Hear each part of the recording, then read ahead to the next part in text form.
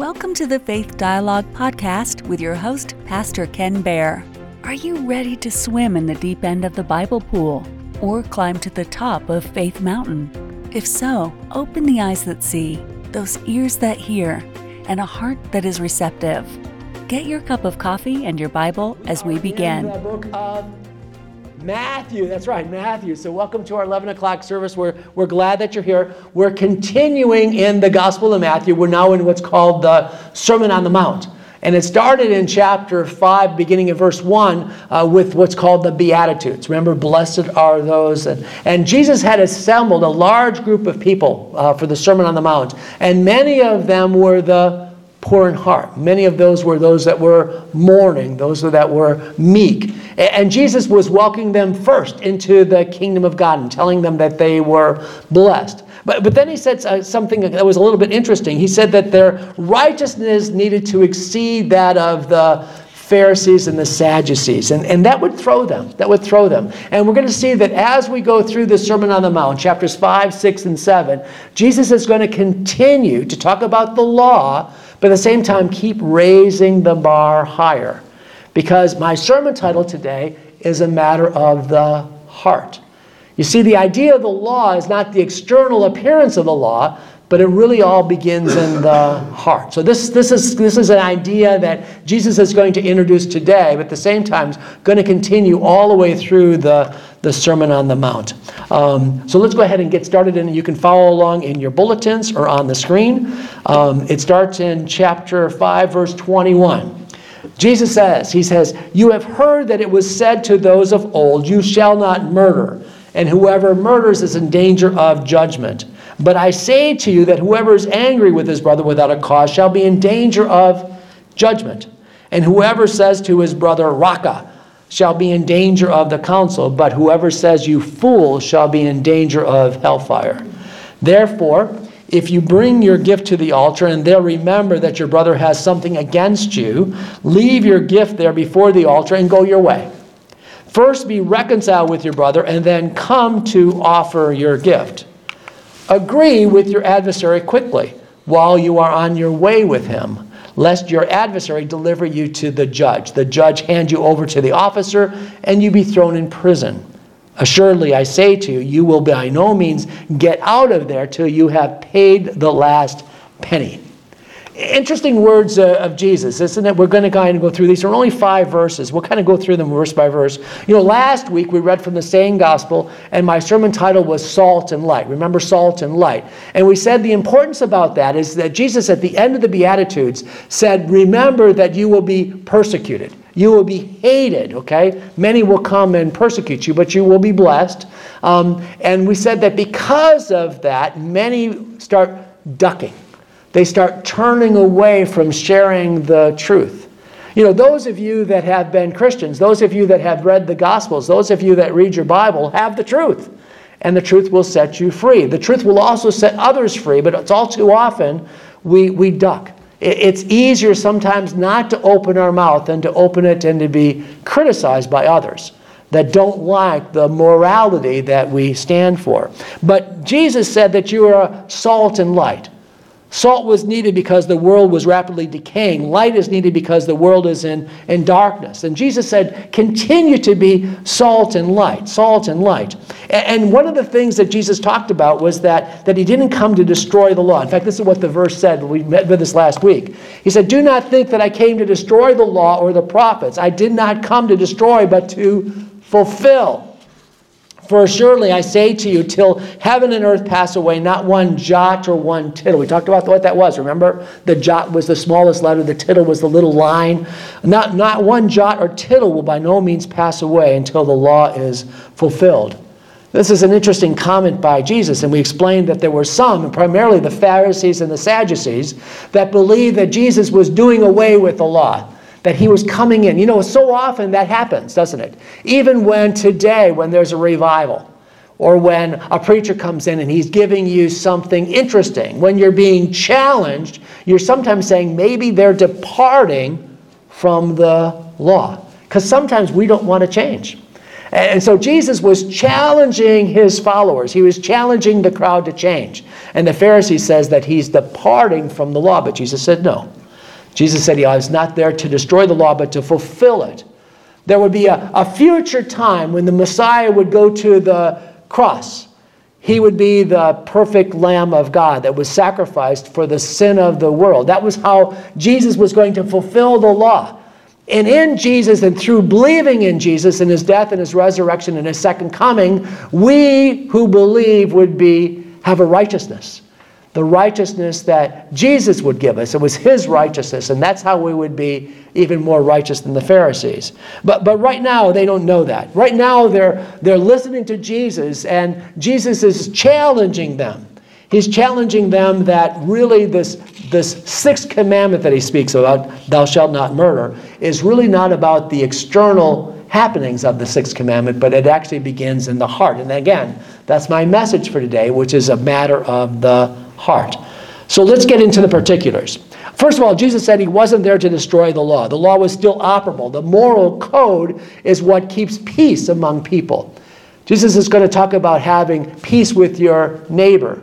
You know, so often we say that fences make good neighbors, right? Big fences make good neighbors. Well, actually, it's the moral code. Thou shalt not steal. Thou shalt not lust after your neighbor's wife. Thou shalt not bear false witness. Those are the things that keep peace between neighbors. And Jesus says that begins in the heart. And secondly, Jesus says we have to be even more righteous than the Pharisees. Now remember, what I said last week is that when we think of Pharisees and Sadducees, we think of hypocrites. But actually, they were very moral people. They were people that really wanted to do what God wanted them to do. They were the leaders. They were the rabbis. They were the teachers. The people would look to the Pharisees as an example. And when Jesus said they needed to be more righteous than the Pharisees, this blew their mind. How could I possibly be even more righteous than them? They are the pastors. They're the teachers. They're the rabbis. How can I be more righteous than them? So let's get into the teaching. Jesus says this in verse 21. He says, you have heard that it was said of old, you shall not murder, and whoever murders will be in danger of judgment. But I say to you that whoever is angry with his brother without cause shall be in danger of judgment. You know, Jesus is talking about the law, and he says that it's really a matter of the heart. It starts in the heart. It isn't so much the externality of it, but it really begins in the heart. Now, some of you might have grown up with King James. I use the New King James. In the King James, it says, thou shalt not kill. And it uses it here in this verse as well as back in Exodus when it talks about the 10 commandments. The sixth commandment is thou shalt not kill. And that actually causes a lot of frustration with people. But you have to understand that since the 16th century, the 17th century, 1611 is when the King James came out, the language changes.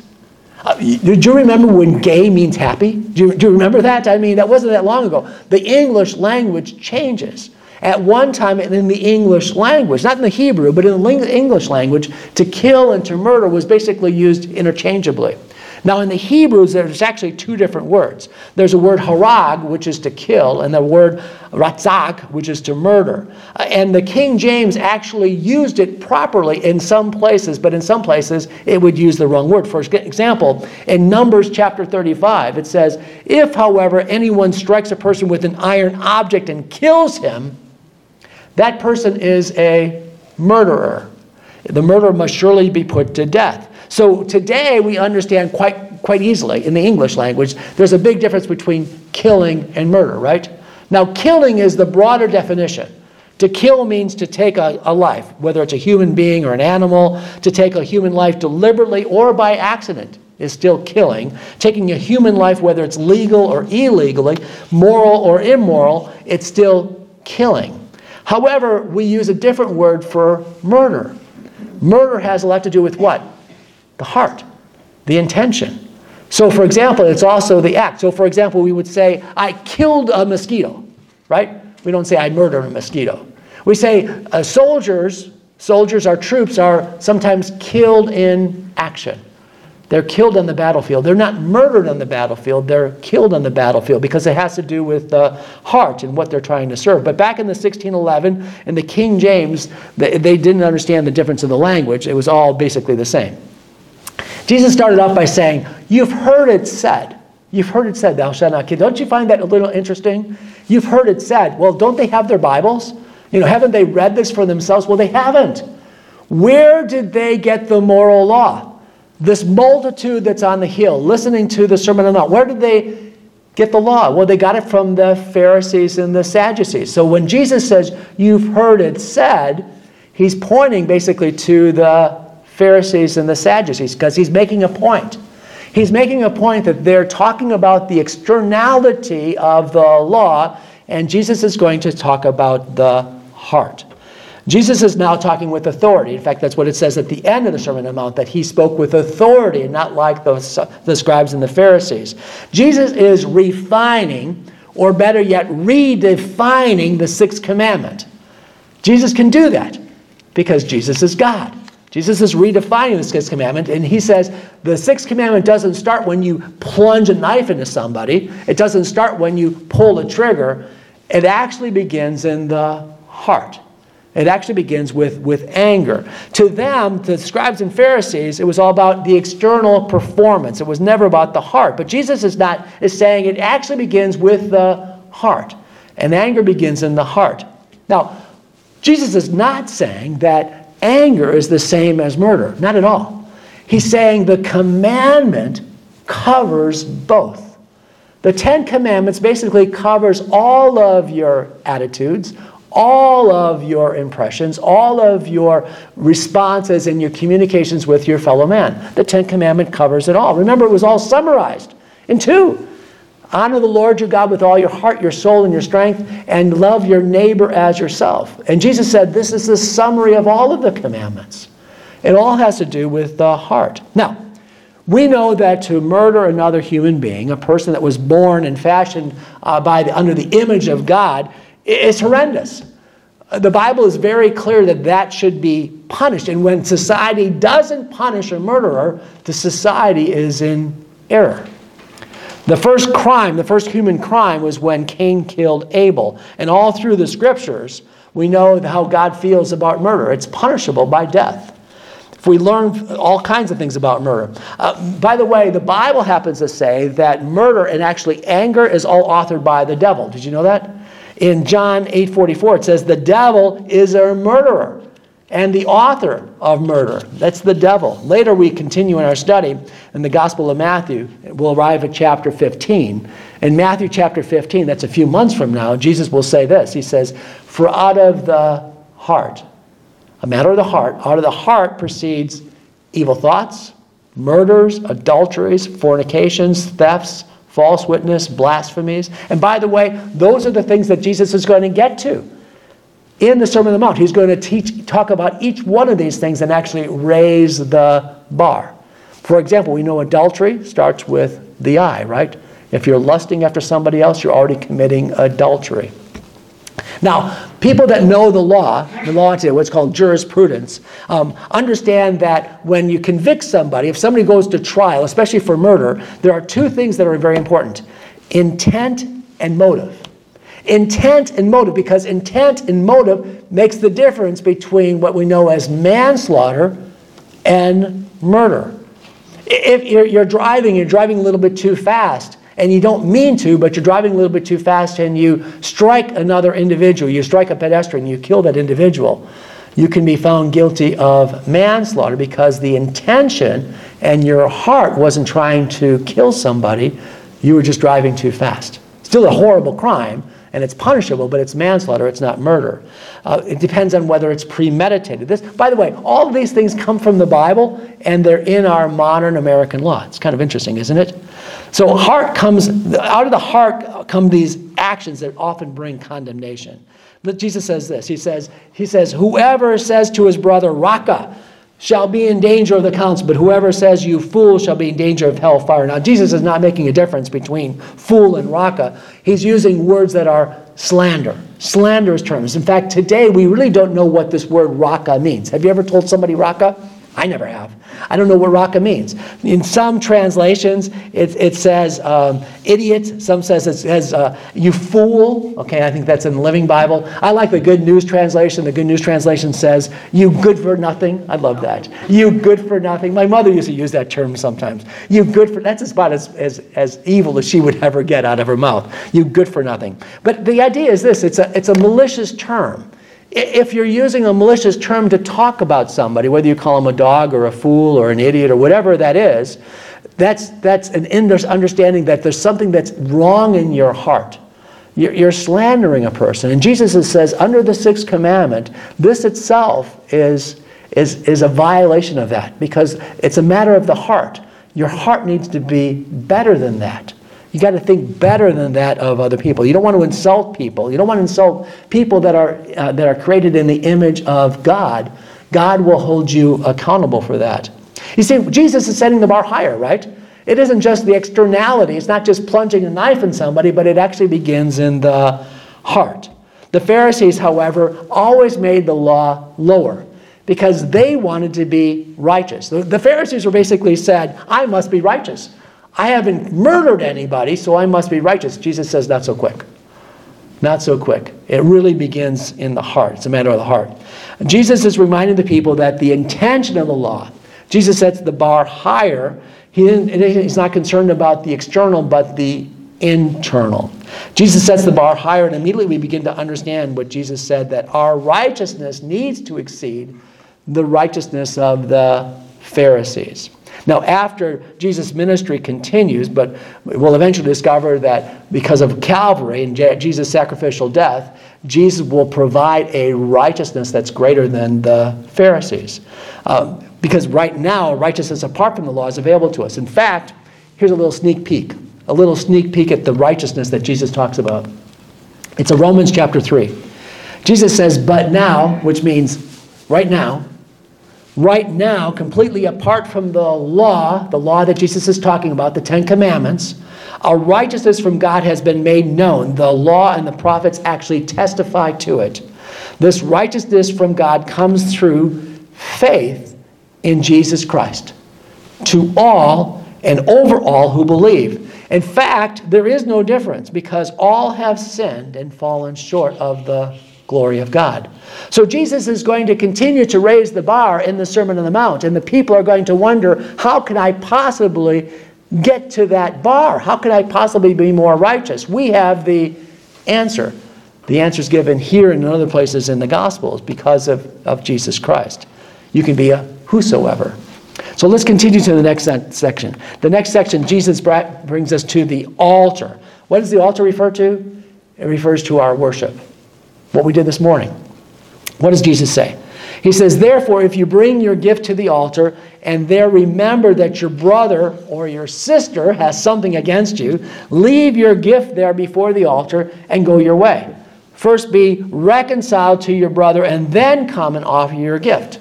You see, Jesus is talking about our worship. It's one thing to have clean hands. The Pharisees were all concerned about having clean hands to come to the altar. They would have these ceremonial dishes where they would wash their hands, and then one of the boys would come over, or somebody would come over and give them this large towel, and they would make a big to-do about washing their hands before doing them to the altar. And Jesus says, when you come to the altar, you might be washing your hands, but check your heart. Because if you have still something against your brother, stop whatever you're doing before you worship and go and reconcile with your brother. Jesus is basically saying, do you have anger in your heart? Did you call your neighbor a fool, an idiot, a nitwit? Did you attack his character? Well, if you did, go reconcile with your brother. Go reconcile with your brother if you want to be worshipful. The Apostle Paul says it this way. Apostle Paul says in chapter 12 of Romans, he said, if it's possible, as much as it depends on you, live peaceably with all men. Now sometimes people just aren't going to like you. They're just not going to like you. But as long as it's possible with you, live at peace with other people. If somebody has something against you, try to reconcile that and do that before you worship. Let's go on with the last couple verses. Jesus says this. He says, agree with your adversary quickly. while you're still on your way with him, lest your adversary deliver you to the judge. The judge hand you over to the officer, and you be thrown into prison. Assuredly, I say to you, you will by no means get out of there till you have paid the last penny. Notice this word, quickly. Jesus says, get to an agreement before you get to the judge. Get to an agreement, settle out of court. You know, it's interesting. 2,000 years after this has been written, we understand it perfectly, right?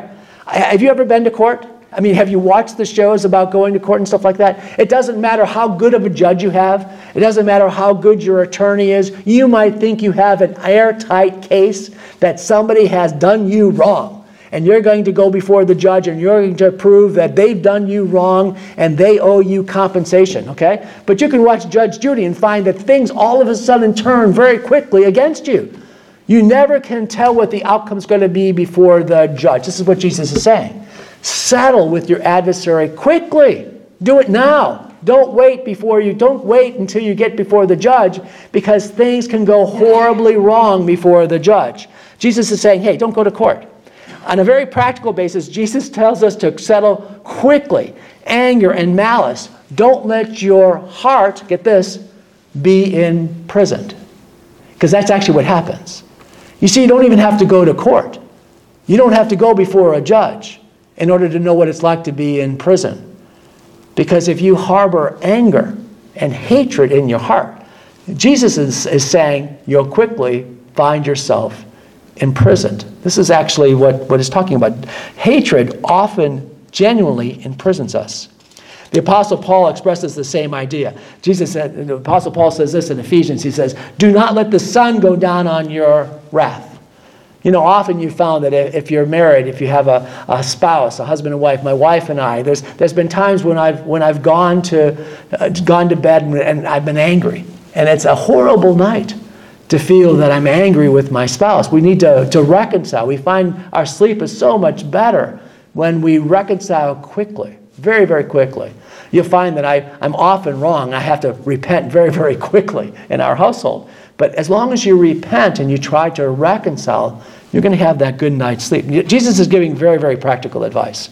Jesus is saying, number one, reconcile quickly. Get into an agreement. Don't let it wait. Don't wait until you get the summons that you're being taken to court.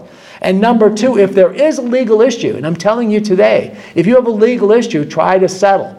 There's been some Christians that have come to me and they wanted me to pray with them. They wanted some advice. They wanted some encouragement. And they want to go to court against another Christian. And I said, have you read your Bible? We don't go to court against another Christian. We just don't do that. You've got to find some way. It's better to be wronged than to go to court against another Christian. Here's a little tidbit about the Jewish law. In the Jewish law, when a man was adjudged guilty, he was handed over to a court officer. And that court officer charged him as a debtor, would extract whatever that damage was. So if the man owed so many denarii or so much money and stuff like that, the court officer would try to extract that money from him. And if the person couldn't pay, he was thrown into prison, a debtor's prison. Did you know we had debtor's prisons until the 20th century? All the way into the 19th century, all the way through up to the 20th century, we still had debtor prisons in many parts of the country as well as the world. People would throw you in prison if you owed money. In some countries that still happens. The point is this, is that if you're in prison, you can't pay the money back, and that's what Jesus is saying. He says if you get that far, you're going to be in prison. And by the time you're in prison, it's too difficult. Time is of the essence. You want to do it now. So let's go ahead and sum this lesson up. Let's just sum up what Jesus is saying in a modern vernacular, like kind of a living Bible. Jesus says this. He says, crowd, listen to me. You Pharisees, you think you've got it all right? You think you're righteous because of your externality, but I tell you the truth, just because you don't murder somebody doesn't mean you're righteous. Because if you have anger in your heart, you're already guilty. And let me tell you, if you're washing your hands when you come to the altar and thinking that making you clean, but you still have something in your heart against your brother, against your sister, against another native of this land, you've got to go reconcile with them first, because your worship is meaningless unless you first take care of that. And I'm telling you, you need to do it now, because your righteousness needs to exceed where you are right now. You think you're righteous, but I'm telling you that you are not. When you malign somebody, when you're a hypocrite, when you curse, when you're angry, the same judgment that is attributed to those that break the sixth commandment is also attributed to you. You see, Jesus is preaching. We close today, but Jesus will keep on teaching all the way through chapter 7. He's just getting started on the Sermon on the Mount. He's going to radically tell them how sinful they actually are. He's going to talk about adultery, which is also a matter of the heart, about marriage. He's going to talk about fasting and worrying and judging other people. And no doubt the purpose of Jesus' sermon was to make people feel that they were under condemnation. Sometimes people have to understand how bad they truly are before they look for a Savior, before they look for a different way out. We don't want people to live under condemnation, however, because Jesus provides a better way. In fact, Romans chapter 8 says this. He says, therefore, there is now no condemnation for those who are in Christ Jesus. Let me give you the whole verse. Chapter 8 says, there is now therefore no condemnation for those who are in Christ Jesus, who do not walk according to the flesh, but according to the Spirit. For the law of the Spirit of life in Christ has made me free from the law of sin and death. For what the law could not do, that it was weak through flesh, God did by sending his own Son in the likeness of sinful flesh on account of sin. Then it says, he condemned sin in the flesh. That was Jesus. Jesus nailed it to the cross, that the righteous requirement of the law might be fulfilled in us, who do not walk according to the flesh, but according to the Spirit. For those who live according to the flesh set their minds, their hearts, on the things of the flesh. But those who live according to the Spirit, the things of the Spirit. You see, Jesus says it all begins in the heart. But here's the point. Do you know where it ends? It ends at the cross. Begins with the heart, but it ends at the cross. You can be free from condemnation because Jesus can start to change your heart. Amen? Amen. Let's pray. Father God, we want to thank you, Lord. You've been listening to Faith Dialogue with Pastor Ken Baer, recorded live at Celebrate Seniors, a ministry of Faith Dialogue. You can listen to or watch all of the recordings at Faith Dialogue by going to www.faithdialogue.org.